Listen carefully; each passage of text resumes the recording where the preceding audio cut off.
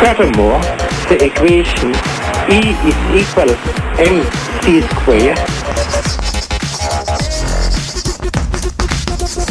And here's the discovery.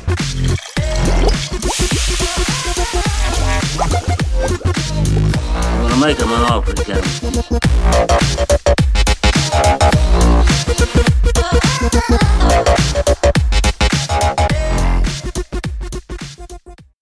Hello and welcome to another Cheeky Scientist radio podcast. I am Isaiah Henkel with Cheeky Scientist. We have a great show for you today. This is the radio show for PhDs who want to get hired into their first or next job in industry and who want to thrive in business. Thank you for joining us. Here we go. Hello, everyone. Welcome to another Cheeky Scientist radio show. Great to have you on with us today. We have a very exciting show lined up for you. We're going to be talking with Peter Docker, who has worked with Simon Sinek on helping you figure out your why, your professional purpose.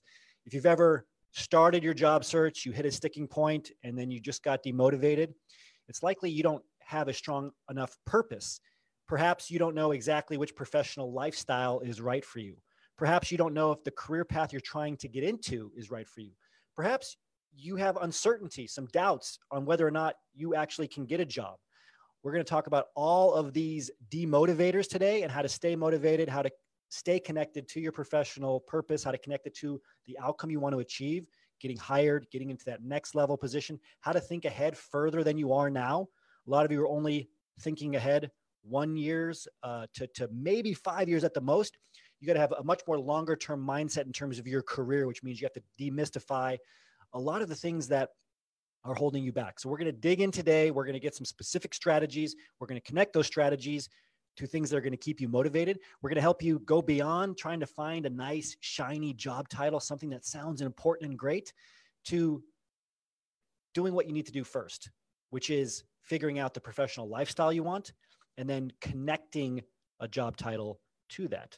And I'm just realizing that I'm not connected to power. Could you plug this in for me? Thank you. So great to have you on with us on this special radio show. We're talking about how PhDs can find their professional purpose. And again, if you've ever thought, I don't know if there's any career in industry that's the right fit for me.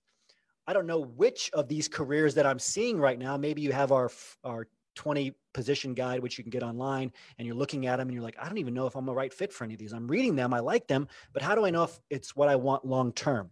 Maybe you started to doubt yourself like I did. When I was at the end of my academic career track, I realized, wow, I've been in academia for over 20 years, and I am just realizing now that I don't want to be a professor. I have no idea what else I want to do. And I'm a very driven and strategic individual, like most PhDs. How did I get here? How did I end up stuck in my job search? I reached a point where I felt purposeless, like I didn't know where I was going. I know some of you in the chat box here that are associates are feeling the same way or have felt the same way. It can be a very demotivating time because having a strong purpose, knowing where you're going in your career, in your life, is what energizes you, what gets you out of bed in the morning to do your work, to do exhausting work in the lab or the classroom over and over. If you get disconnected to that, it's going to be very, very hard to excel. It's going to be very, very hard to enjoy your life, let alone advance in your professional career. So what can you do? Maybe you're a bit disconnected now because you realize you don't want to be a professor, or you can't be. You've seen the statistics, the studies. There's very few full-time professorships left. They're being replaced by adjunct professorships, contract professorships, part-time. There's a pileup of postdocs. It seems like the whole system is broken down. It seems like your purpose has therefore broken down. So what can you do? You need to find a new purpose. You need to find a new reason why. You have to connect it to strategic goals for your careers. And you are the only person that can do this.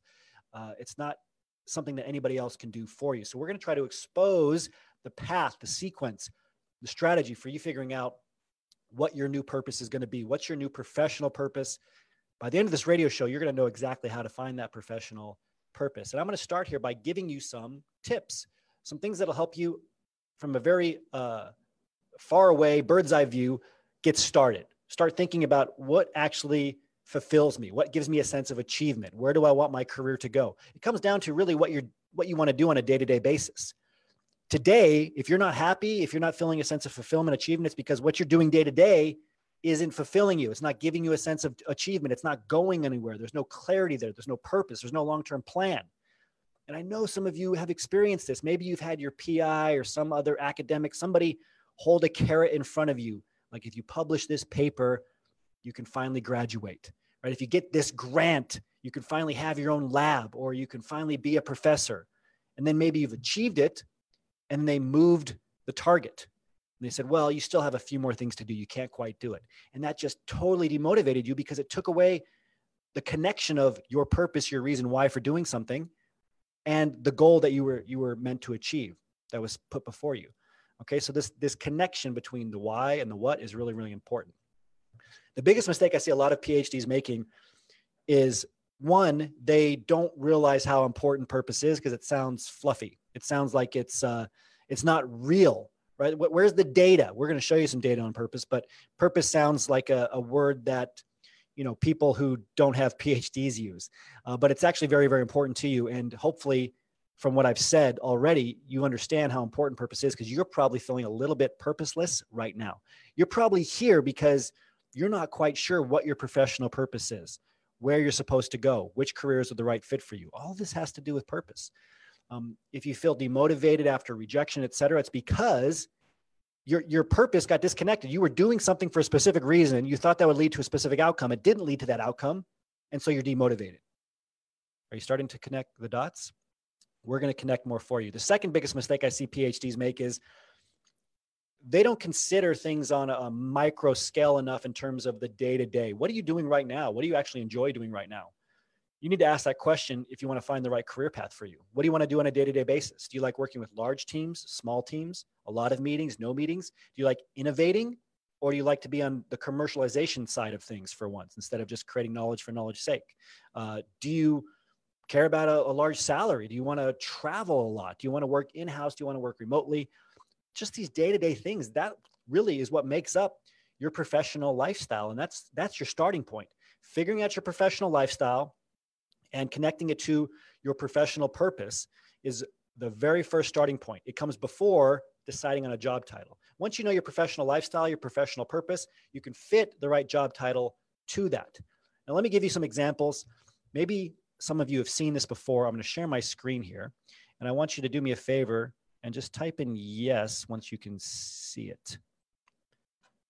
So do me a favor and type in yes if you can see this in the chat box. For those of you who are Cheeky Scientist Associates and get to join us in the chat box, thank you, Asha. Thank you, Shizuku. Thank you, Cindy. How many of you have seen these graphics before? Type in yes in all caps.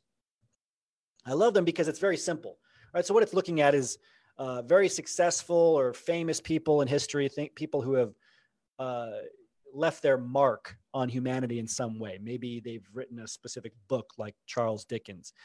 Maybe they invented something scientifically like Marie Curie.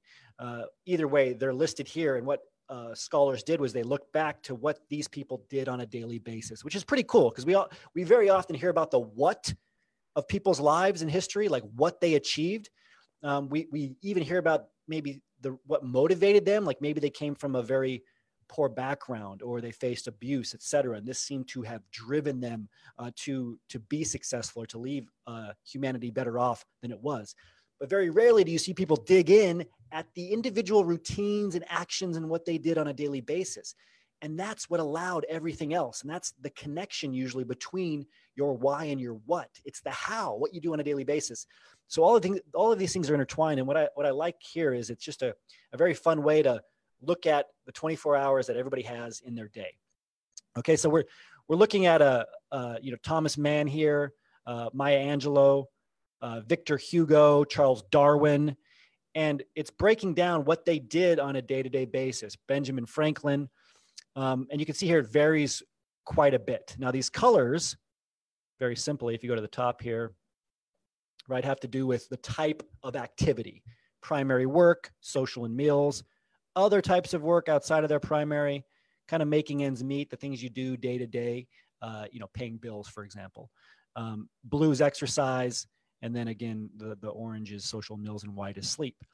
Now, you can see And as far as the time goes, of course, the top is midnight or 0, 100 hours to 6 a.m., noon, 6 p.m.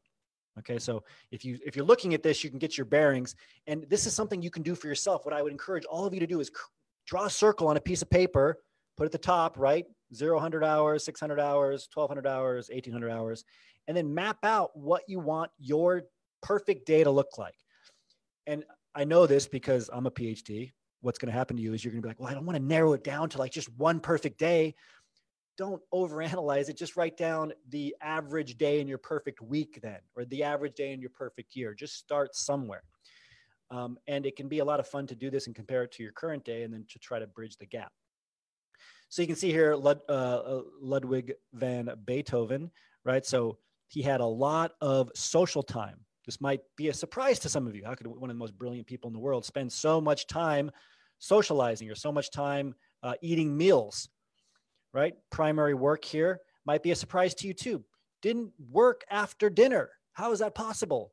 So it's neat to look at the lifestyles of these people, but it can also help you understand that your routine, what you do on a daily basis, it's going to connect those two things, your why to your what. And some of these can vary quite a bit. You know, Freud went to bed a lot later, spent different times during the day he spent working, and he did it he batched a lot of his working segments here. But again, had a lot of meals and socializing, more than you'd expect from Freud, who was a self-proclaimed workaholic. And then lots of walking. You'll notice this too. Lots of people went on walks around the countryside, et cetera, in between their work. John Milton, Charles Dickens. I mean, here's another vigorous walk through the countryside of London here. But again, a lot of socializing. So for those of you who are thinking, oh, well, I'm way too smart or important, or I have too much achievement and fulfillment to socialize, just check out all the orange on a lot of these people's days. These are their average days, and you're seeing, for the most part, a lot of orange on them, okay? And then you're seeing them batch usually into at least two different groups, the work that they're doing. The question is, what type of work do you want to do? And I mentioned some things before that can help you start to think about your professional lifestyle. So again, I encourage you to create a circle on a page at the top, 0, 100 hours, 600 hours, 1,200 hours, 1,800 hours, and start mapping out what your perfect day or a day in your perfect week or perfect month might look like for you professionally. Think about it professionally first. When do you want to start work? This matters, right? Some companies start later than others. It has to do with the company culture. Put that down. When do you want to go to work first? What do you want to do when you're at work? Do you want to be working with a large team, a small team? Do you want people to be reporting to you? Do you want to spend a lot of times in meetings, or do you hate meetings? Do you want to present? Do you want to travel? Do you want to work remotely? Do you want to work in-house?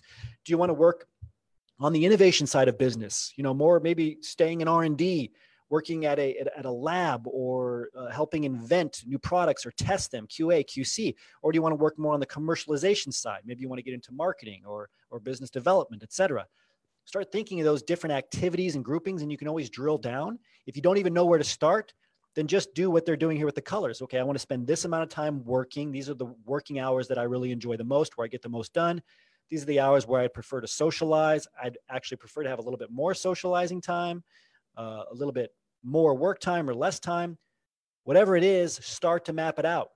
When you get done with this, it's not a coincidence that it's a circle, okay? Because it's going to be like a target for you. Now you know where you're trying to get to. You know the professional lifestyle you're trying to get to, and you can ask, okay, which job title, which profession is going to help me hit this target? What profession, which job title can I fit to this professional lifestyle? So your professional lifestyle, it's the target, it's the key. It's what's going to connect. It's the how that's going to connect your why to your what, which we're going to dig into a lot more here. Type and understand if that makes sense. Type and understand in the chat box. So I do encourage you to go to this link. Lisa put it in the chat box, as did Mary. Thank you very much. Lots of different examples here. It's fun to go through. I'm going to stop sharing now, and we're going to go through some data talking about purpose, the what that you do, why it's important for you, in terms of everything from longevity to what's going to give you fulfillment and a sense of achievement in your career. Before we do that, I have a couple of housekeeping items very, very quickly. I do want to mention that we have a great blog article that came out about project management. So if you're considering getting into different types of positions, we've been writing a lot about different industry careers, going in depth. We covered project managers this week, last week, application scientists, the week before, data scientists. Definitely check out our blog. You can go to our overall blog at cheekyscientist.com/blog. And we'll take you to all of our articles. You can see what's trending for that week, what's come out, and you can dig into some of these career paths. I should also mention that today is the very last day to sign up for the Medical Science Liaison Alliance to become a member. If you're interested in the Medical Science Liaison career track, we have a specific program with a training dashboard written by MSLs and MSL hiring managers to help you get into the MSL career. There's also a private group network of MSLs, MSL hiring managers who are going to help you get hired. Here's the key. Once you join, you get lifetime access. No other program offers that. And it's PhD specific. Okay. Lots of other programs out there for MDs and PharmDs or a group. It's just so different, right? Your PhD training is so different. Who you are as a PhD is different. More PhDs are hired into MSL roles than any other advanced degree type today, which is an amazing opportunity. It's the highest paying career for PhDs without industry experience. That's right. You don't need industry experience. You don't even need clinical experience. And it doesn't matter what your PhD background is in. We've had many engineers, for example, get into MSL roles. How is that possible? Because it's your training, your ability to process information, to collect data, analyze it, to speak to clinicians, to speak to other PhDs and what they call key opinion leaders that makes you an amazing MSL. Go to msla.cheekyscientist.com if you're interested in learning more. And we have a very special webinar tomorrow on getting into a management role. Now, how many of you, I know we have a lot of you on here who are looking for your first job. How many of you would prefer to get into an entry-level position? And how many of you prefer to get into a management level position? Type in entry level if you prefer entry level. Type in management if you prefer management in the chat box. If you're a PhD, please say management. Asha, how are you saying entry level? If you get into if you go the regular route, you transition into an entry-level position because you don't learn any business concepts, you have no business acumen, you don't know how to speak the language of business, you will get an entry-level job, very likely working side by side with people with their bachelor's or master's, or worse, working for them. That is not success, okay? I prefer you, instead of getting into an engineer or scientist 1 or 2 position, I'd rather you get into a senior scientist or a scientist 3 and be one step away or even directly into a principal scientist position. We've had people do it. That's just one example. You should go right into a senior role with whether or not you have postdoc experience. You do not need postdoc experience to get into management level role in industry. What you need is business acumen. And that's what we're going to be talking about Thursday. Get into a management role in industry by increasing your business acumen. 7 core principles, everything from economics, organizational behavior, operations management, finance, accounting. We're going to cover the broad strokes here that you need to understand. And the problem is you don't understand much about this because you've been in academia. Just go to cheekyscientist.com/business-acumen-webinar to sign up. Okay, let's move forward now to the Show Me the Data section. And then we will be bringing on our special guest, Peter Docker, who has worked with Simon Sinek. He's actually giving a talk right now. And then he's going to join us after his presentation. He's speaking in front of a large audience about connecting your why to your what and staying motivated in terms of your professional purpose. But before we bring him on, we're going to bring on Mary to go through the Show Me the Data section. Hi, I'm unable to start my video. Oh, now I can. There I am. Hi, Mary. How are you? Hi, I'm great. How are you? I'm good. So what do you think about purpose? Not important? Sounds kind of like a fluffy word. Essential. Essential. It's essential. You need purpose. Why do you do anything, right? What does purpose mean to you? Oh, start off with a big question. Well, I guess the definition of purpose, like when you hear that, what do you think of? That you're accomplishing something, you're changing something, you're adding to something, and it connects to, there's satisfaction. I don't know. No, it's good. I think that's very telling for what your definition of it is, right? You're adding to something, you're changing it. And really, if you dig deeper, that can change for a lot of people. The why you're doing what you're doing. I mean, why are you here? Why did you get into your PhD in the first place? There's a great question to ask yourself. If you ever wrote that down or journaled, or if you ever found like an old note that you kind of wrote yourself or somebody else about what you wanted to do, or you've seen, from like 5 years ago, it can be kind of amazing to reread your thought process and why you were doing what you were doing. So if you have anything that you wrote down, or maybe you journaled before you got into your PhD, go back to some of that, read it.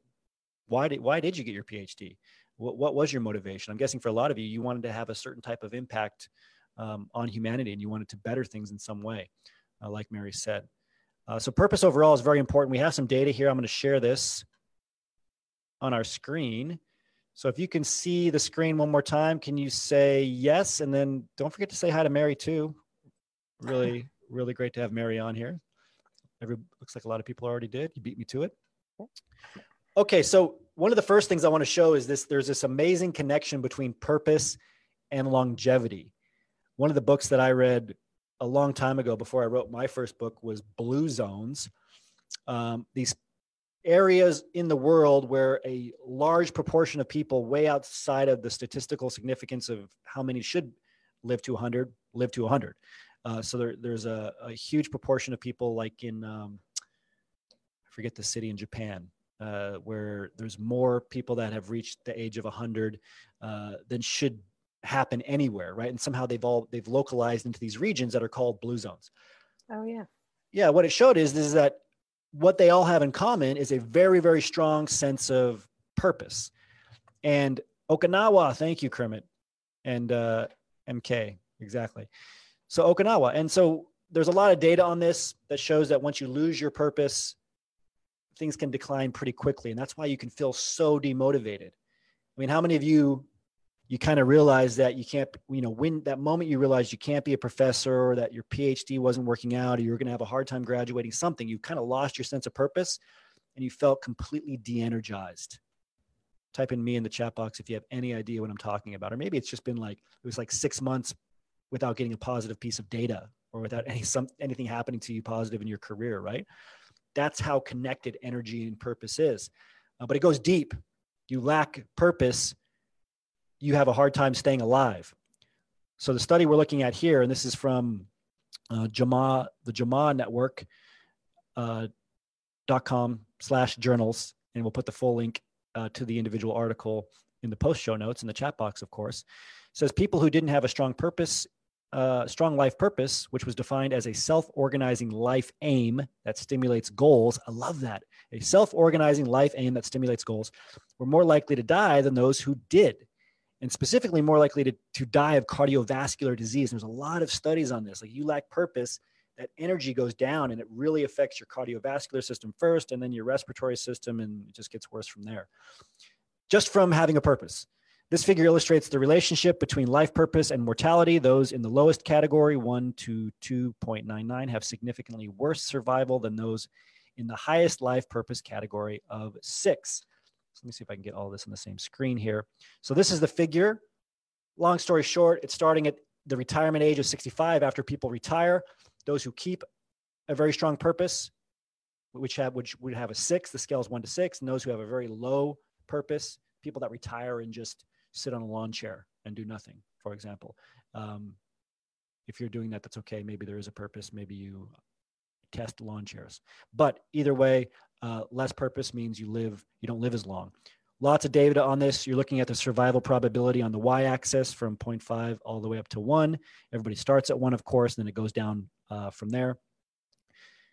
And we see the trends, of course, go down, but those with the highest sense of purpose, it goes down.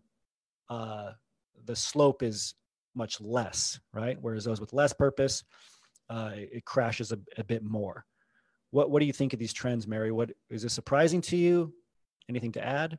Well, just looking at the timeline, I mean, the impacts are pretty fast. Yeah. So lacking purpose, and is this starting at around retirement? We thought. Yeah, 65. We're talking about this was So yeah, it's so important to have a purpose, and you can tell with someone you stop working, your career is over, and there's so many other areas in your life, which we'll get to soon, that can give you purpose. And so just the value of focusing on those is evident here, because 70 months in, there's a big difference between the people who have high life purpose and people who don't.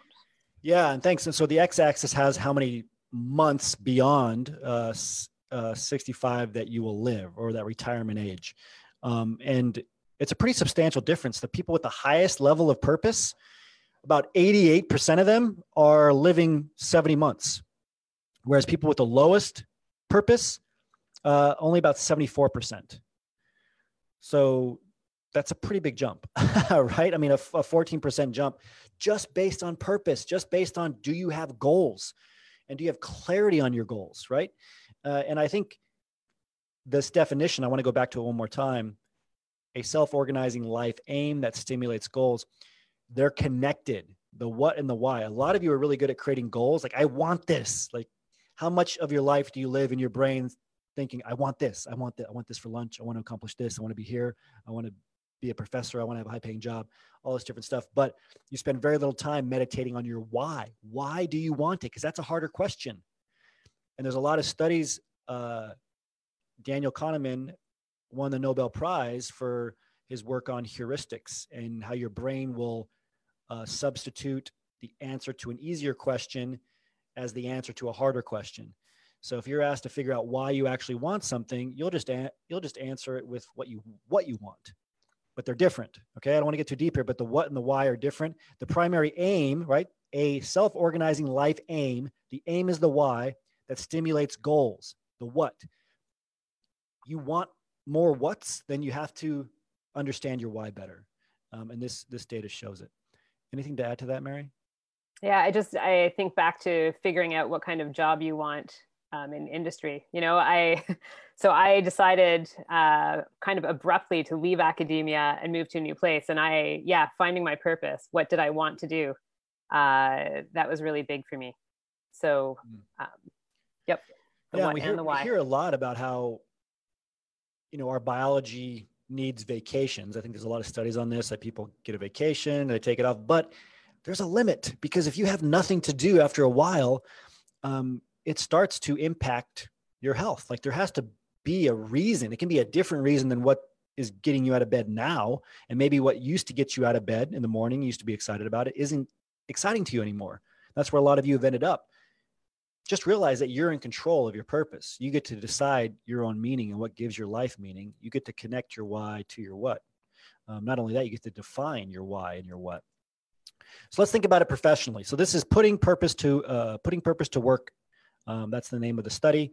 It's pwc.com. We'll put the link to the individual article in the post show notes. It's talking about the leader-employee disconnect on the value of purpose. Why does this matter to you? Because you want to get into an organization that has the right culture for you. So I'd try to take away two things from this. Number one, realize how important purpose is to you, and how important the three things we're going to talk about here are to you in terms of being fulfilled day to day. Purpose is more of the fulfillment side, right? The what is the achievement side. They're two sides of the same coin, but you have to have both, fulfillment and achievement. Fulfillment being the why, achievement being the what, like the goal. So we're going to talk about three things here that are really, really important to you enjoying your work on a day-to-day basis, and that you should look for in an organization when you're interviewing there, when you're setting up informational interviews, et cetera. So what the article says is, how important is purpose to your work for business leaders and employees? While business leaders prioritize the commercial value of purpose, employees see purpose as a way of bringing meaning to their work and understanding the contributions that they are making to the company, their team members, and society. So we're looking at the value of purpose in the workplace, percentage ranking in their top three priorities. Now, so we have, what do we have here? 7 bar graphs and 7 sets of bar graphs, right? So they're all paired. One is the employees level, one is the business leader level. The three sets of bar graphs on the left, the employees care more about, and they are meaning in day-to-day work, strong sense of community, and being energized by knowing the impact they're having on the company. The 3 sets of bar graphs on the far right are looking at community awareness of social contributions, distinction and differentiation in the marketplace, and then reputation for growth and innovation. And for these 3, the leaders care much more about them or ranking them as much more important. Then in the middle, the seventh one, it's about the same, attraction of top talent. So what are the trends here that you see, Mary? Why is this interesting to you? Well, I think it just the day-to-day work for the employees that has to have meaning. I mean, that's the thing they're looking at every day. They don't always have the big picture in mind. And that's important because that, if that matches with the work-life balance you want, the whole, your overall purpose, that's very connected. Whereas just thinking at the level of the business leader, what their priority is every day is the company's growth and moving things forward in the numbers and so forth. And so that's their purpose. So I think the big challenge or goal or what would be great is to bring those together and explain them both ways. That's how you're going to have more employee satisfaction, right? And more productivity. Everything's connected. Yeah. So if you're thinking what is actually going to keep you energized day to day at a business, I mean, the data doesn't lie. You want to achieve stuff, et cetera, but day to day, right? The achievements get further and further spread out the higher you climb in your career or in life. You probably realize this when you're getting your PhD. So what keeps you going day to day are the three things you're seeing on the left here: meaning in your day-to-day work. So the why are you doing this? Don't be afraid to ask why. When you're on interviews and they say, well, here are our goals, or 1 in 5 year goals, say, well, why do you want to achieve those? Great question to ask on an interview when they say, do you have any questions for me? Strong sense of community. Believe it or not, no matter how introverted you are, right, the people that you're around are going to affect you, how energized you are at work. If you have a great work environment where people are positive, solution focused, et cetera, it really matters and it's connected to purpose. And then finally, knowing your impact. It's not just why you need to achieve a goal for the company's sake. Like, what is your impact? Like, if you get something done, how is everybody else and the company as a whole better off? Another great question to ask. So I would definitely be asking employers those three things. And just realize that leaders in an organization, they might be thinking in terms of the company's reputation, the company's differentiation, the marketplace, et cetera. So you need to bring them back to your impact. And it's okay to do that. You can connect the two, but it's okay to do that because that's what's going to keep you motivated. Okay, let's look at one more thing here. So a lot of people, when they're talking about purpose, they can see it as like this fuzzy thing that's not really defined, and a lot of factors are involved. So what's the point? A lot of factors are involved, and that is the whole point. Okay, so how much purpose you feel on a day-to-day basis comes down to a variety of things.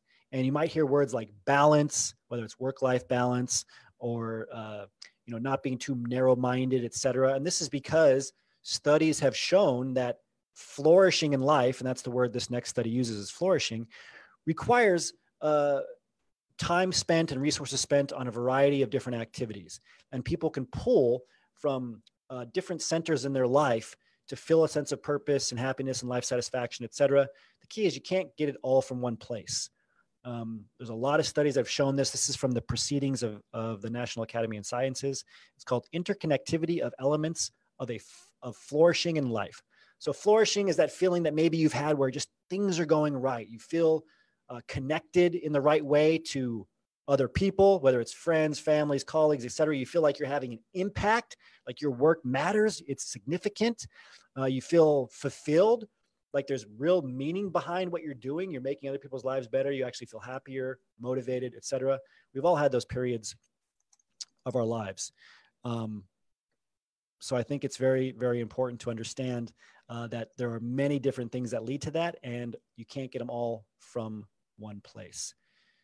So very quickly, I'm just going to show you here that pulling from these different centers is okay. As PhDs, sometimes we get very work focused and we think, I'm going to fulfill all my needs through work. My entire sense of purpose, physical, mental health, happiness, satisfaction, character, and virtue, my relationships, it's all going to come down. I'm going to get that from the lab or from the classroom. But this isn't necessarily true, is it, Mary? No, not at all. You can ride on that for a little while, I guess, but that's putting all your eggs in one basket, and that's not balanced. That's not long term. Exactly. So I know we have our special guest on here now. Please do me a favor and thank Mary in the chat box, if you would, for coming on. Thank you, Mary. Thank you. That concludes the Show Me the Data section. We're going to bring on Peter here. I'm going to do a quick intro to Peter. Really, really excited to have him on. I'm going to pull up his bio here. And let me just share my screen, and then we're going to bring Peter on live. He just stepped off stage. Really grateful to have him. This is Peter Docker. He is a trained leadership consultant and executive coach, passionate about enabling people to be extraordinary. Peter teaches leaders and organizations how to harness the power of why to do extraordinary things. He illustrates his insights by drawing on examples from his previous flying, military, and industry career to explain principles that can be applied in any business. He has stood shoulder to shoulder with Simon Sinek since 2011. He is an igniter and implementation specialist. What a great job title. On the Start With Why team. He helps organizations harness the power of why to create extraordinary cultures and sustainable high performance cultures as well. Peter has taken his years of practical experience and co-authored with Simon Sinek and David Mead, Find Your Why, a practical guide for discovering purpose for you and your team. It's a step-by-step guide on how to discover your why. Again, not just for individuals, but for companies and groups as well. So very excited to have Peter on. Here is Peter's LinkedIn profile. Let's show him how active PhDs here at Cheeky Scientist are on LinkedIn. Make sure you connect with him, say hello, thank him for the great insights I know he's about to give. You can also go to simonsinek.com/igniter/Peter-Docker to read his bio and watch a video on him and just find out a lot of great information about the amazing talks that he does all around the world. And with that, I'm going to bring Peter on here. He should be able to start his camera. If you would do me a favor and give him a big welcome in the chat box, I would really appreciate it. Hi, Peter. How are you? I'm very, very well. And thank you for waiting. As you mentioned, I just stepped off stage. So I'm glad we could make this work. Yeah, thank you very much for joining us. I know how busy you are. How did the talk go? Oh, it went really well. It's always such a privilege to share these ideas with people and organizations around the world. I think I've been to about 90 countries so far. And what's powerful about these ideas is that they apply to every human being on the planet, regardless of background, culture, profession. And it's a real thrill to see people's eyes light up when you share them. Yeah, and I know that you wrote a book recently, and I always like to start with the why, because writing a book is such a huge task, right? And so you have to have a really strong reason to do it, to keep moving forward. So I guess what was your why in that sense? Why did you want to write the book? So my why, which we use that word as a noun with a capital W, it's shorthand for what's your cause, what's your belief, why do you get out of bed each day? My why is to enable people to find their extraordinary so they can do extraordinary things. What I mean by that is I believe that everybody, when they're in flow, when they're loving what they do, that can be pretty extraordinary. And so I get my fulfillment through helping people to discover that themselves. And so it was quite a natural thing, really, to write a book with Simon and David about how to find your why, this higher purpose. Because we all have one, it's just that some of us haven't discovered it yet. And this was a follow-on to Simon Sinek's first book, Start With Why, where we had the recurring question, okay, we get the idea, how do we figure out this thing called a why? And so we wrote it because people were asking for that. And it's a joy to know that I think it's in 26 languages. So it's reaching all corners of the world. That's fantastic. And you mentioned that you define why as a noun and a belief. Yeah. We have a lot of PhDs here who, they might be looking at the dictionary right now for what why is. And I want to break it down more practically. So if you have somebody thinking, okay, why, purpose, it's very fluffy, whatever, how do you make it concrete for people so they know exactly what it is and how to start finding it? Okay. So there are only two things in this world. There's content and there is context. Content is the stuff that we do, the things that we say, the work we're engaged in. But content has got no meaning whatsoever without context. Context gives meaning to what it is we do. It's like perhaps a jigsaw puzzle that we had as a kid. All those puzzle pieces on the table, that's your content. But it's only when you see the picture on the box that you get the context and you can make sense of it all. And this is what discovering your why is like. all the puzzle pieces on the table, that's life, that's your work, home life, whatever. But when you can paint the picture on the box and put into words, if you will, your why, your reason for being, it just makes all those puzzle pieces come together and make sense. And also, not to push the analogy too far, but also it sometimes helps you to realize why one piece of that jigsaw perhaps has never felt quite right.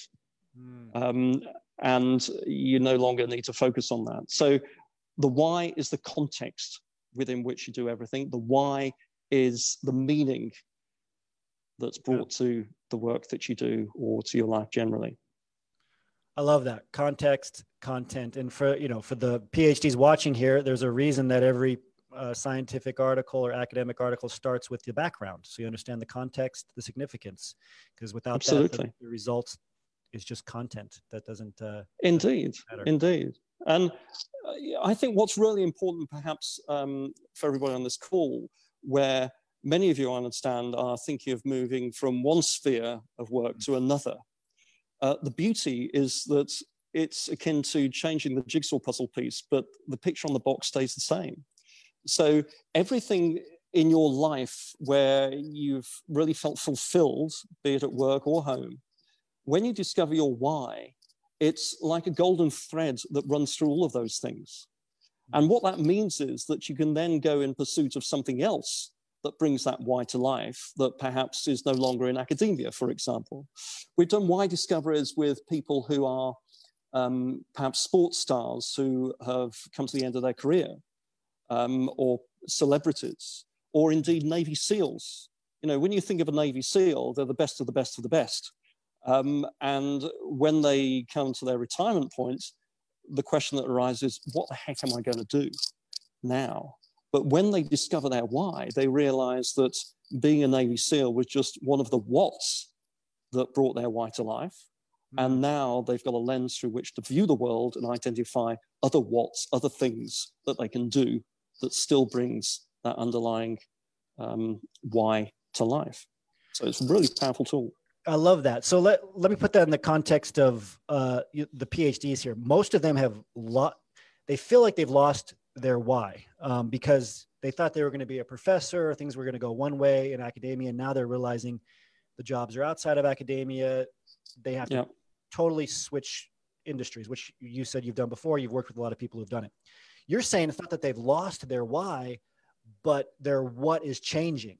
So how can they discover what that why is, whether it's new or has always been there?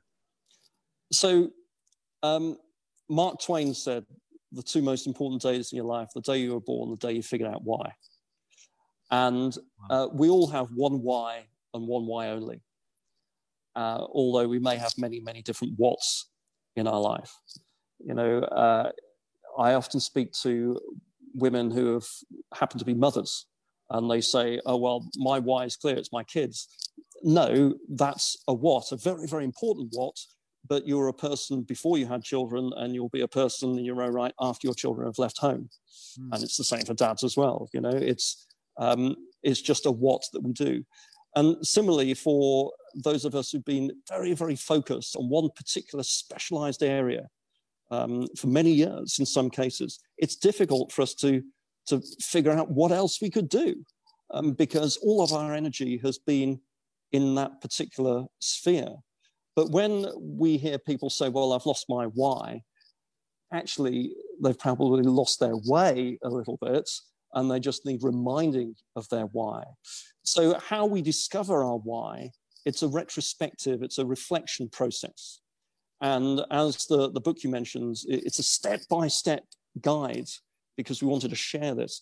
And as the guide tells you, what you do is you identify key moments in your life, going back perhaps to some of your early memories that you'll never forget because they perhaps changed the course of your life or were very meaningful for you, but they need to be specific memories. And the reason they need to be specific is when we reconnect to specific memories, it reignites the emotion that we felt at that time. And those emotions are there because that experience either resonated with or rubbed up against the values that we instinctively hold as a human being. whatever those values are. So revisiting those specific occasions reconnects with the emotions and so reconnects to our values. And when we look at those stories, say 8 or 10 of them, themes start to emerge. Those themes pointing towards what's really important for us in our worldview. And the first amongst those equals becomes our why, and the rest become what we call our hows, our guiding principles. So this is the approach. And people who are feeling a little bit lost, either at later on in life or early stages of life, rather than pecking away like a chicken trying to find things that just kind of resonate, discovering your why actually helps you then to become intentional around identifying those things which really resonate with your values and your beliefs. And then your why starts to breathe life again. And you can see how, perhaps in the work that you're currently doing, the reason why it really resonated with you when you started, it perhaps will identify the reason you don't find it so fulfilling right now and give you an opportunity to shift that, or it makes you much more able to find other things in the world that are going to make you feel fulfilled. So that's how the why discovery works. It's a discovery process. I love that. It's really reframing a lot for me too, this idea that you have always had this guiding why, and reconnecting to, I guess, what really has lit you up in the past or made you excited. You know, for those of you, we were talking earlier about, you know, what was it that connected you to getting your PhD in the first place? What were the moments when you knew you were going to go in that path? What was the why there? I love that. And actually, can I just pick up on that? Because for many people, when we're doing a why discovery, quite often it's when one of their stories they remember is the decision they took to go and study a certain subject at college or university. You know, perhaps their first undergrad degree. And that is quite a pivotal moment in most people's lives, because there are always going to be people around you who will say, oh, I wouldn't go into that field. You know, there's no future in that. What you want to do is something else. But you are driven to go and study your chosen subject. There's something deep inside that resonates with you about that field of study. And you make that decision regardless of what those around us, be their friends or family, may say, because we're committed to it. And that is driven by a feeling, and that is directly connected to actually who you are as a human being and your why, your reason for being. It's just that for many people, that continues to reside just as a feeling. And it's only when we can put it into words in the form of a why statement, a why sentence, that we can then take it into action and be intentional around using it. I love it. So the book's called Find Your Why. We're going to put it in the post-show notes. I do have one more question going back to the how. Sure. It almost seems like the book, so the start with why was the, I guess, the what in a sense, and the Find Your Why is the how to actually do it. So yeah, how do you, what's the framework that you use to connect all the dots between the why, the what, and the how? And how is the how important? Too many hows and too many whys there.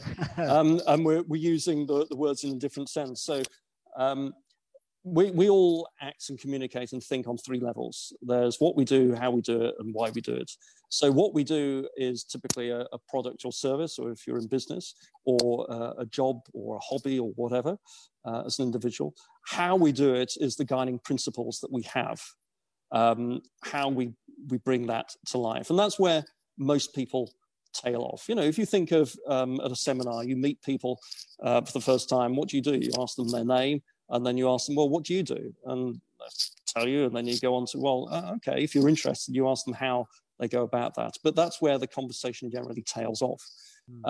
When we bring into play our why, our higher purpose, our cause, the picture on the box, using my jigsaw analogy, then it opens up the possibility of inspiring others who believe what we believe. And then we tend to have a very good conversation. So putting this into a very practical context, I fly quite a bit. And when I get on board an aircraft, I end up chatting with some of the cabin crew. And quite often they'll say to me, so what do you do? Because it's a human question, isn't it? But I'm a why guy. So I will start with my why. I say, well, everything I do is about enabling other people to find what makes them extraordinary.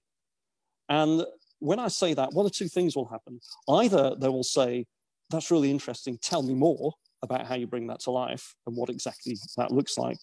Or they'll completely blank over and just ask me if I want chicken or fish. And that's it. And I've just probably saved 40 minutes of my life, you know? So even at a human individual level, starting with the why, then moving on to how we bring that to life. You know, so for me, it's enabling people to find what makes them extraordinary. How I do that is that I think differently. I push the boundaries. I build relationship.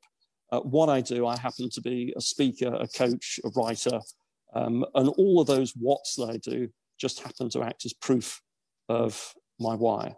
So that's how all the three combine together. Thank you. I really appreciate it. And I really thank you so much for coming here right after being on stage and talking. You're most welcome. The PhDs. Please do me a favor in the chat box and thank Peter as well. Thank you, everybody. Peter. Appreciate it. We're going to show his book one more time here, Find Your Why. I am definitely going to get this book right now because I love the idea of this one guiding why through your life and finding it. I've already been thinking of 3 or 4 moments where, you know, I knew that, you know, when I knew that I wanted to get my PhD, when I knew that I wanted to do X, Y, Z or have a certain impact, it is really tied to not just your logical mind, but emotional. Yeah, very interesting. So, Peter, may I just very quickly just say, yes. This is a very simple process, but do not confuse simple with simplistic. Leonardo da Vinci said, simplicity is the greatest sophistication. We've made the process simple.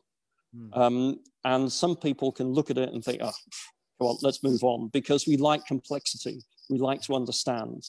I'd encourage people to trust the process, to go with it, and you'll discover something remarkable about yourselves. Excellent. Thank you, Peter. Congrats on all your success. Please thank Peter in the chat box. And we will all start turning into why people ourselves. So love it. Excellent. Take care, everybody, and thank you for having me. Thank you. Bye-bye now.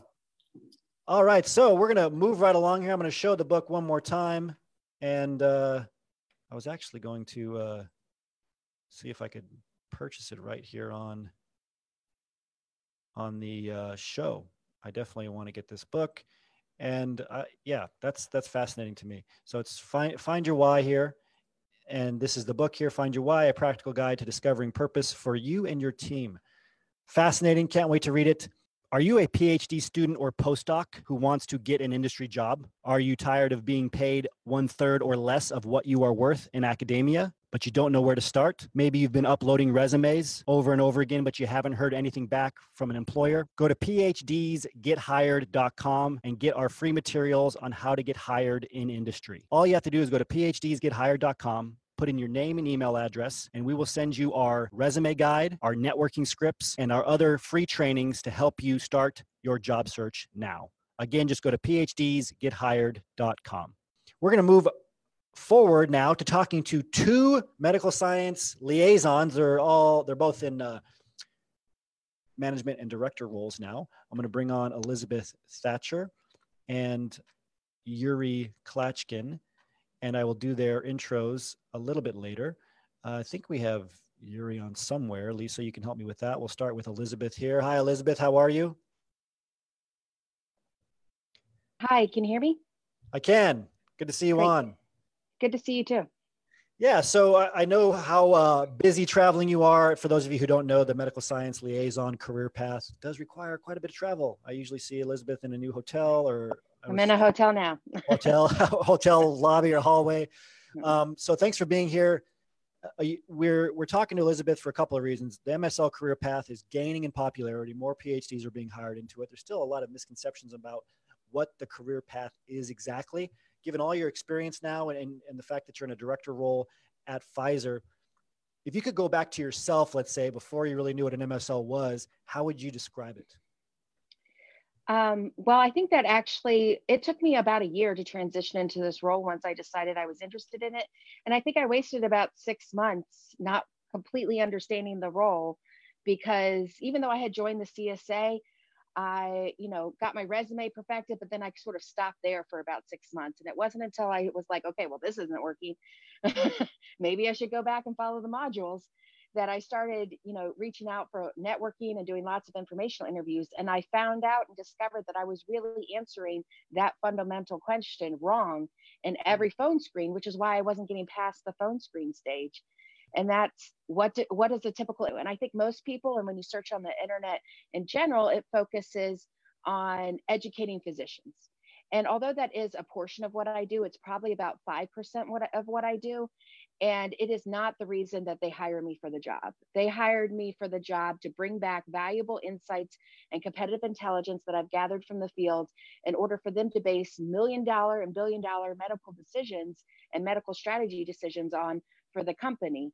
And that is, the take home message. That's the selling point of why they pay me to do the job that I do. And there's also 20 other things that MSLs do. They organize advisory boards. They're involved in clinical trial development, site selection for clinical trials.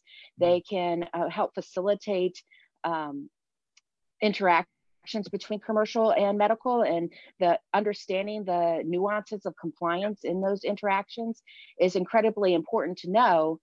And it is also what prevents companies from hiring a new MSL that doesn't have any experiences. They worry that you're not going to understand those nuances. And that's why I think the MSLA program is so wonderful, is because it really boils all of that down. And you have, 50 plus MSLs in the group that are telling you about their day-to-day experiences and troubleshooting things that happen. And we're all there, even the current MSLs, we're all working up the ladders together. It's amazing. It's exciting to see people get promoted and become new MSLs. We've had 6 in the last new MSL transitions in the last 3 weeks, which is pretty exciting. Yeah, fantastic. I mean, lots of information there. So I hope you all wrote that down. But I love that you learn to think about the MSL role from the company's perspective. Because you're right. Like when you read stuff online, it's like, well, you educate clinicians, talk to key opinion leaders. But really a big part of the role is getting information back to the company, intel that's going to help them sell more product or develop new products, et cetera. So I just wanted to recap that, because that's the first time that I think you've said it on one of these shows, and it's great insight. So thank you, Elizabeth. I know you got to go soon. If you have to take off, that's fine. Really appreciate you being here and talking a little bit about what you've learned as an MSL, what's really required in that role, and the MSLA program. So again, Elizabeth is one of the program leaders for the Medical Science Liaison Alliance. Today is the last day to enroll. If you're interested in an MSL role, you have a PhD, it's an incredible program, the best program as far as getting you trained as a PhD, because it's only for PhDs. Elizabeth, one last question though. You bring this up a lot, and I think a lot of people are always concerned as PhDs. What if they don't have clinical experience? What if they don't have a life science background? Can you talk a little bit about that real quick? Sure. I would say most people don't. And we have lots of examples in our group. Hello, did I lose you? Oh, there you are. Sorry, I got a call. That we have a lot of examples in our group of people who had zero clinical experience. I personally didn't have any clinical experience. I got my original degree in engineering. I moved into biological sciences in my PhD, but it's all about personal branding and marketing yourself and how you market yourself. And we can help you figure out how to market yourself in the MSLA, but you also have to remember to take a step back and look at the big picture. With a PhD, you know that you can learn whatever field that you need to learn in order to be an expert in that field. You just have to decide which fields you're interested in and commit to them and start to market and brand yourself as an expert in that field. And, once you become an MSL, hopping from therapeutic area to therapeutic area is incredibly common. And I could have zero experience in immunology, but I already have MSL experience. They know I can do the MSL role. They're like, well, she only needs to learn the science and she's a PhD. She'll figure it out in a couple months. So there's, and that's so common in the field that people don't think about it that way.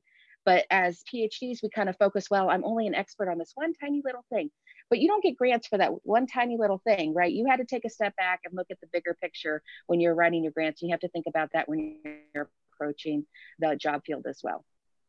Well said. Elizabeth, thank you for your time. I know you're busy. Have a great rest of your day. Please thank Elizabeth. Thank you. Great insights today. I really like the fact that she brought up the competitive intelligence, the whole other aspect of it where you're bringing information back to the company. You're not just sharing information for the KOLs. Great insights. Yuri, how are you? Hey, how's it going? You guys hear me? I can. Yeah, looks like we can. Please say hi to Yuri as well. So Yuri, we talked a little bit about what an MSL does. I think it'd be great to break down how you got into your role or what you've seen now that you're on the other side of it in terms of how PhDs are getting hired into it. What does it usually look like? Is it usually a couple of phone screens, a video interview, a site visit? What questions are asked to really weed people out? Any insights there? Sure, absolutely. So as far as breaking in, and we preach that on the Cheeky Scientist as well as on the MSLA. It's a lot of it has to do with networking, but in the MSLA, it's also learning the language of the MSL. But as far as the interview process, so I've done a few of these by this point. So initially, it is a phone screen, usually for about a half hour. With usually it's with somebody who you're directly reporting to, so you're like your MSL director. About half hour, 40 minutes or so. The questions are they're behavioral in nature. They're questions like, where do you live? Do you know any thought leaders in your territory? Kind of what's your background? Why this company? Why do you want to be an MSL? Very, very basic, very high level.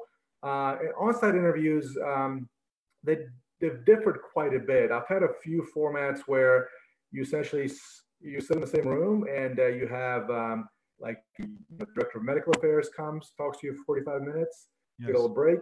Then your immediate director comes in, talks to you for about 45 minutes. Then perhaps somebody who is maybe a clinical director comes in, 45 minutes. Then maybe your colleague will come in, talk to you for 45 minutes. Then maybe somebody from HR. And then at the end, you will give a 15-20-minute presentation, and to the group that you've met with throughout the day.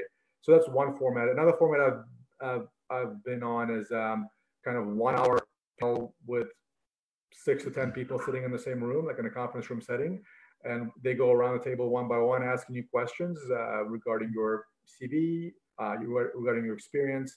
A lot of questions are behavioral in nature. I guess to summarize it all, for the most part, the questions are, why do you want to be an MSL? Why this company? What makes you a good MSL?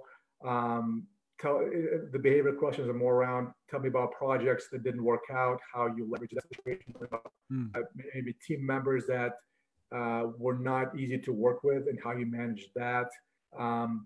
Something about something you're proud of that you've completed. Some off the field questions were like, what was the last book you read? Like, what do you do when you're not working?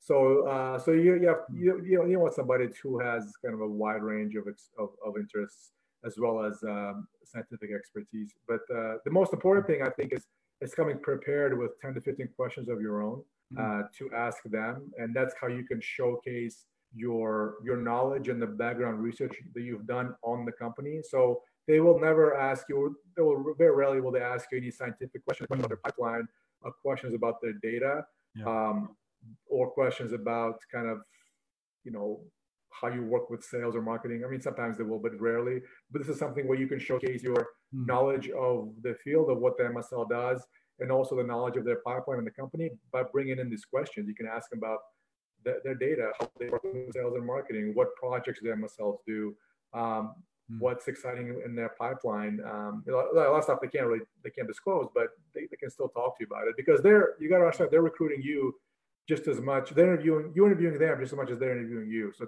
it's a two-way street. So that's kind of the gist of that process.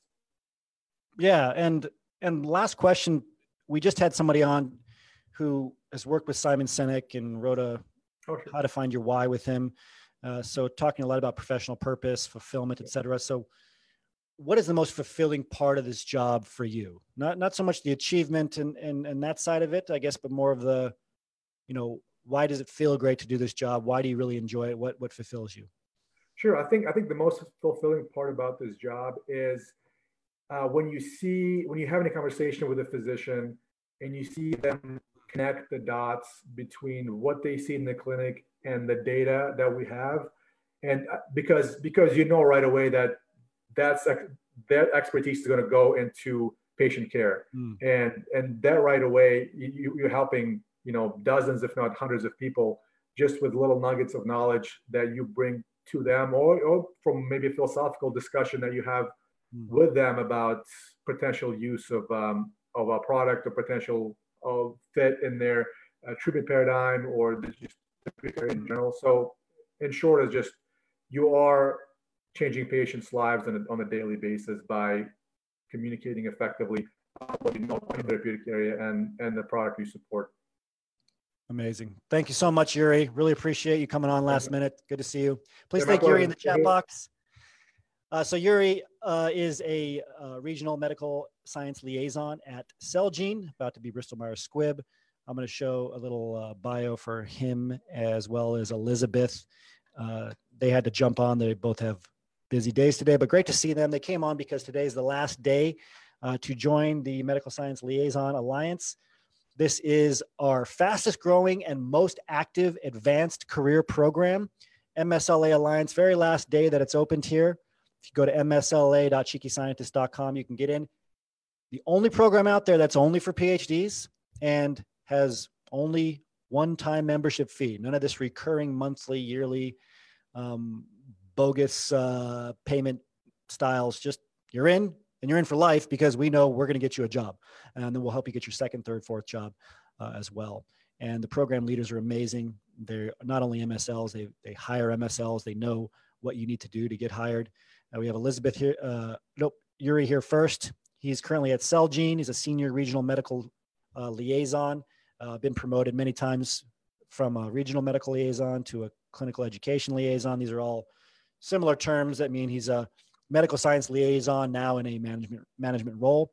And then we have Elizabeth, who's at Pfizer, and she's a field medical director at Pfizer. She's also worked as a medical director. Again, it's another term for medical science liaison at Paramal. So thank you to Yuri and Elizabeth for coming on. Okay, what do we have next? Does this bring us to the end of our public portion? No, we have I think we have another guest on. We do. Mariano, very excited. So what we like to do on the radio show is we bring on our external leadership guest. That was Peter. And we bring on an internal guest to talk about their career path. We do a different career path every single week. Last week, we published a great article on the application scientist position, a very popular position. I think an application scientist position is a medical science liaison position, but for biotech. So if you're getting into this kind of role in pharma, it's called medical science liaison, but if it's in biotech, it's called an application scientist. This is why a lot of people in MSLA have gone into application scientist roles, but it's really a medical science liaison role for biotech. So it's just there's two very interesting career tracks. Overall, we'll talk to Mariano here about the role in terms of specifics, but same thing for both of them. You're going to be talking to thought leaders, key opinion leaders in the field. You're going to be helping people apply a company's products, whether those are drugs or medical devices, antibodies. You're helping them apply to their research, to their clinic. That's a big part of what you do. And that's how the application scientist role got its name. Again, you don't have to be a scientist. You could be an engineer, et cetera, for this role as well. Very exciting career track. And we're going to bring on Mariano to talk with him more about it. All right, Mariano, I can see a camera with a slash through it. Not usually a good sign. I know Zoom has had some updates recently. We had somebody on our team who just had to get theirs updated. So Lisa, Mary, maybe you can help out Mariano. Mariano, what you can do is you can get on from your phone and we can try that instead. I don't know if you can talk by audio. Doesn't seem like your audio is working either. He's switching to his computer. Oh, thank you, Mary. All right, so we'll have Mariano on here in just a second. I think he'll be leaving and coming back on. So again, medical science liaison, application scientist roles, very, very popular, very, very popular career tracks for PhDs. I'm curious how many of you here that are associates are considering either the MSLA role or the application scientist role. And Lisa, I have made him co-host. I'm not sure why, but tell me how many of you in the chat box while we're waiting here have considered those two roles. So Kermit says application scientist, Maria says an AS role, Nanad says an AS role as well. Let me do this. make him co-host again. We'll see if that works. All right. Mariano is co-host again. Mary and Lisa, we'll see if we can get him on. Yusuf says MSL. Gulshan says application scientist. Application scientist was actually my very first role, and I loved it. I think I would have loved either application scientist or MSL role. Again, it's just whether you want to work in pharma or biotech. I got to travel a lot. I got to work remotely, which was amazing after being, for me, stuck in the lab. I mean, every day for 12 to 18 hours a day. Towards the end, you're trying to finish your thesis, everything. But being out there in the world and being able to travel, you racked up so many points. You're able to travel first class very quickly.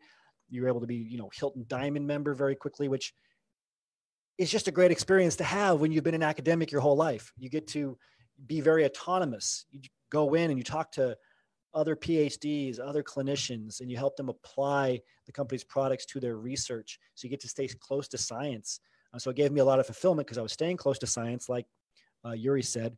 And I could see by showing the data or helping them apply a company's products in a different way that their research was able to blast off and have a breakthrough, right? For an MSL, the clinician will see that piece of data and know how to use the drug better and help more patients. So if you like to travel, if you like being autonomous in your work, if you like being a hub of communication, right? It was also very fulfilling for me because I felt, like special, like I was able to speak nerd and normal person. Like I could communicate what the clients in the field, whether they're PhDs, doctors, right? What they were saying about the company's product back to the company. And that's what Elizabeth said. You could communicate it back to the company, give them intel on what was working, what's not working, et cetera. And then you could communicate what was coming from the company, right? From like the R&D department to the people in the field using the product. All right, so let's see if we can get Mariano on. Mariano, you are co-host. I can't see your camera here. Let me see if you should be able to turn your camera on. There's a little camera button, Mariano, in the bottom left. What you can do is you can sign off. Oh, we got him. Oh, yeah. We did it. Finally. It's all right. Luckily, I can vamp and talk about things that maybe one or two people in the audience care about in the meantime. So good to see you. How are you today? I'm great, thanks. Sorry if there's a lot of back noise, but hey, I have to run. I ran from one meeting to another one to a plane and then go on. See, that's what I was just saying as an application scientist, and your home office is often a Starbucks or anywhere else that has Wi-Fi, right? Exactly. Well, anywhere. let's get your perspective. So what do you do on a day-to-day basis as an application scientist? So I do tons of things that I didn't know that I was going to do when I joined the company. So basically, it's like I'm a scientific advisor for all the people that have the instruments. So I need to help them assay development, set up the assays if they have doubts. Then I have to meet prospect clients and then show them our technology. I have to give webinars, I have to give seminars, I need to give workshops. So it's a little bit of everything. So one day I'm teaching in California, the other day, for example, now I need to go to Boston for a demo of an instrument. So it's like very varied. It's like I'm not doing a single thing every day. And I need to give presentations. I need to meet people at the time, especially from different pharma companies and universities. So it's amazing. I'm really happy with this job. Yeah, I can tell you love it. I mean, so it's great if you like a lot of variety, if you're self-organized, a self-starter, because you have a lot of autonomy, right? Yes. You book your own flights and stuff.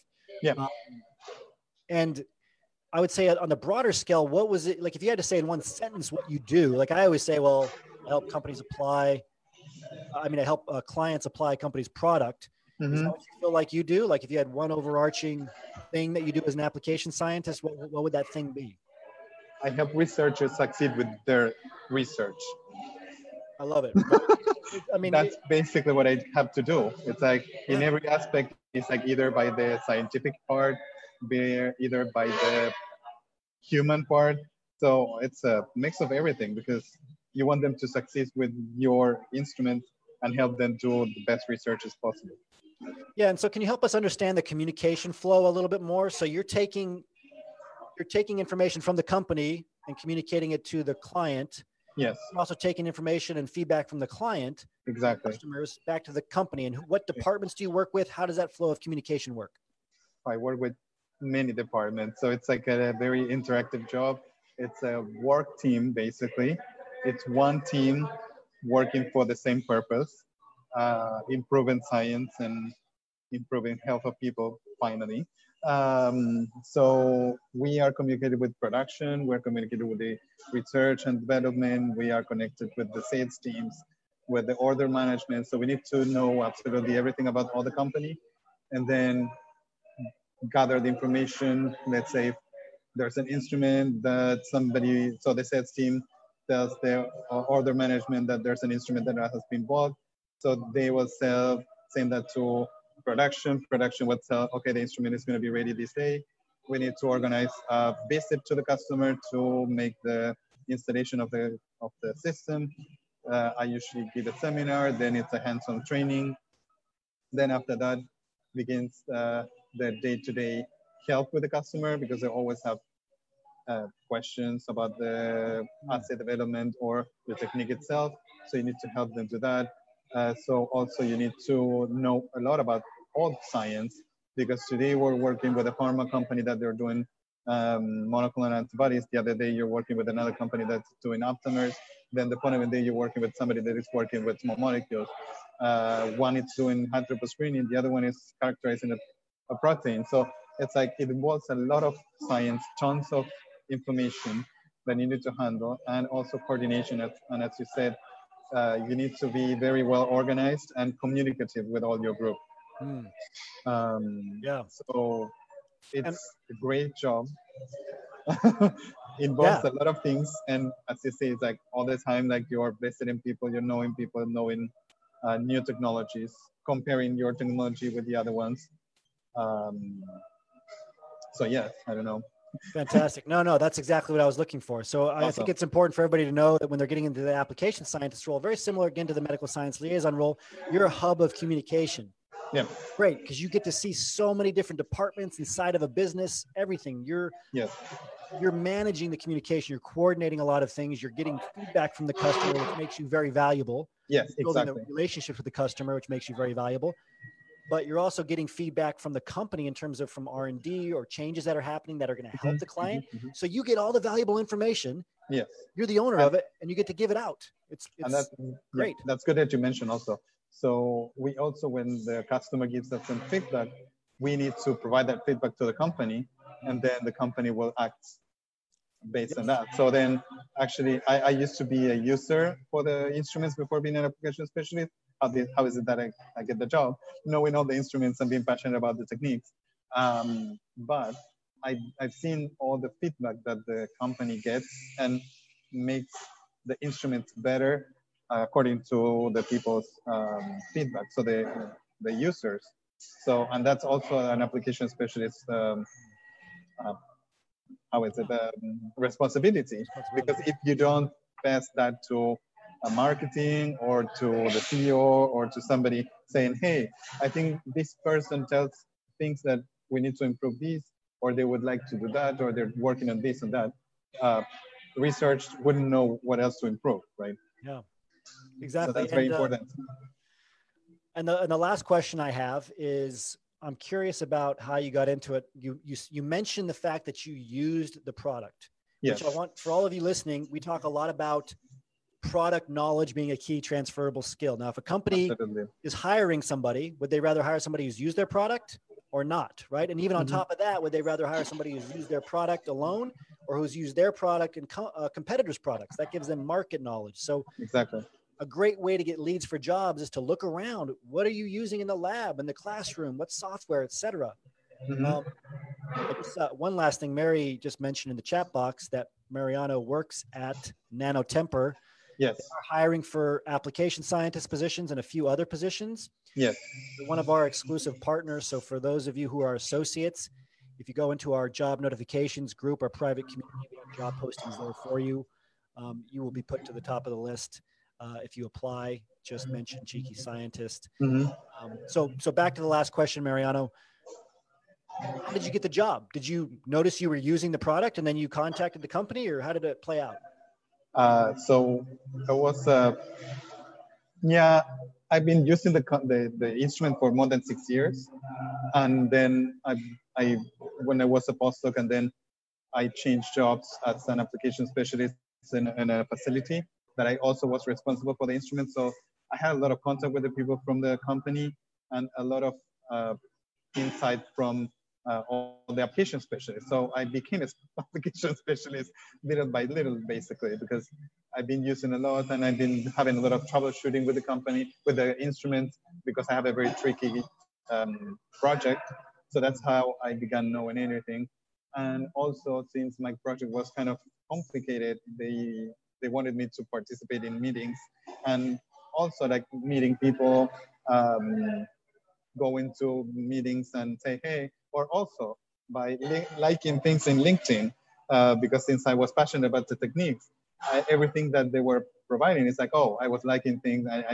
I put some comments and everything. And then all of a sudden, when I applied for the job, everybody knew me. And it's like either the marketing group, and it's like, how do they know me? It's like, yeah, because you're always liking our posts and everything.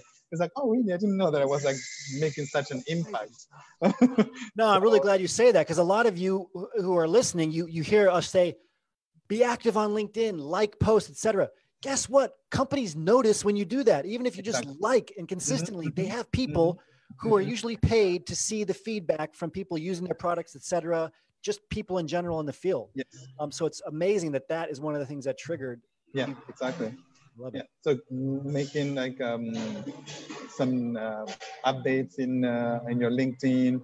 Yes. And liking the pages and talking about your experience with the company, that makes them aware that you know what you're working on.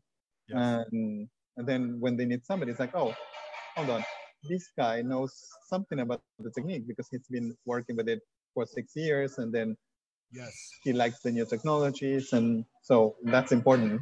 And I have always been a very dependent on the company, because for me it was my salvage, basically, because in my PhD, in my postdoc, I had a project that was very complicated. I had every other things, but it didn't have an interaction affinity. And my boss told me, no KD, no paper. And thanks to the instruments from another temper, I have a paper as a cover of a magazine in a journal of clinical investigation. So for me, it was a sale. It was a saver, basically, life-saving thing. That's great. Well, thank you. You're welcome. Yeah, no, and I think that's a great way to end it. Congratulations on the paper, the new job, everything that you've achieved in your career. Mariano, thank you very much for taking the time to be here with us. Oh, thank you so much. You're welcome. It's a pleasure. Please thank Mariano in the chat box. Congratulate him on his career. Very exciting to hear about it. Well done.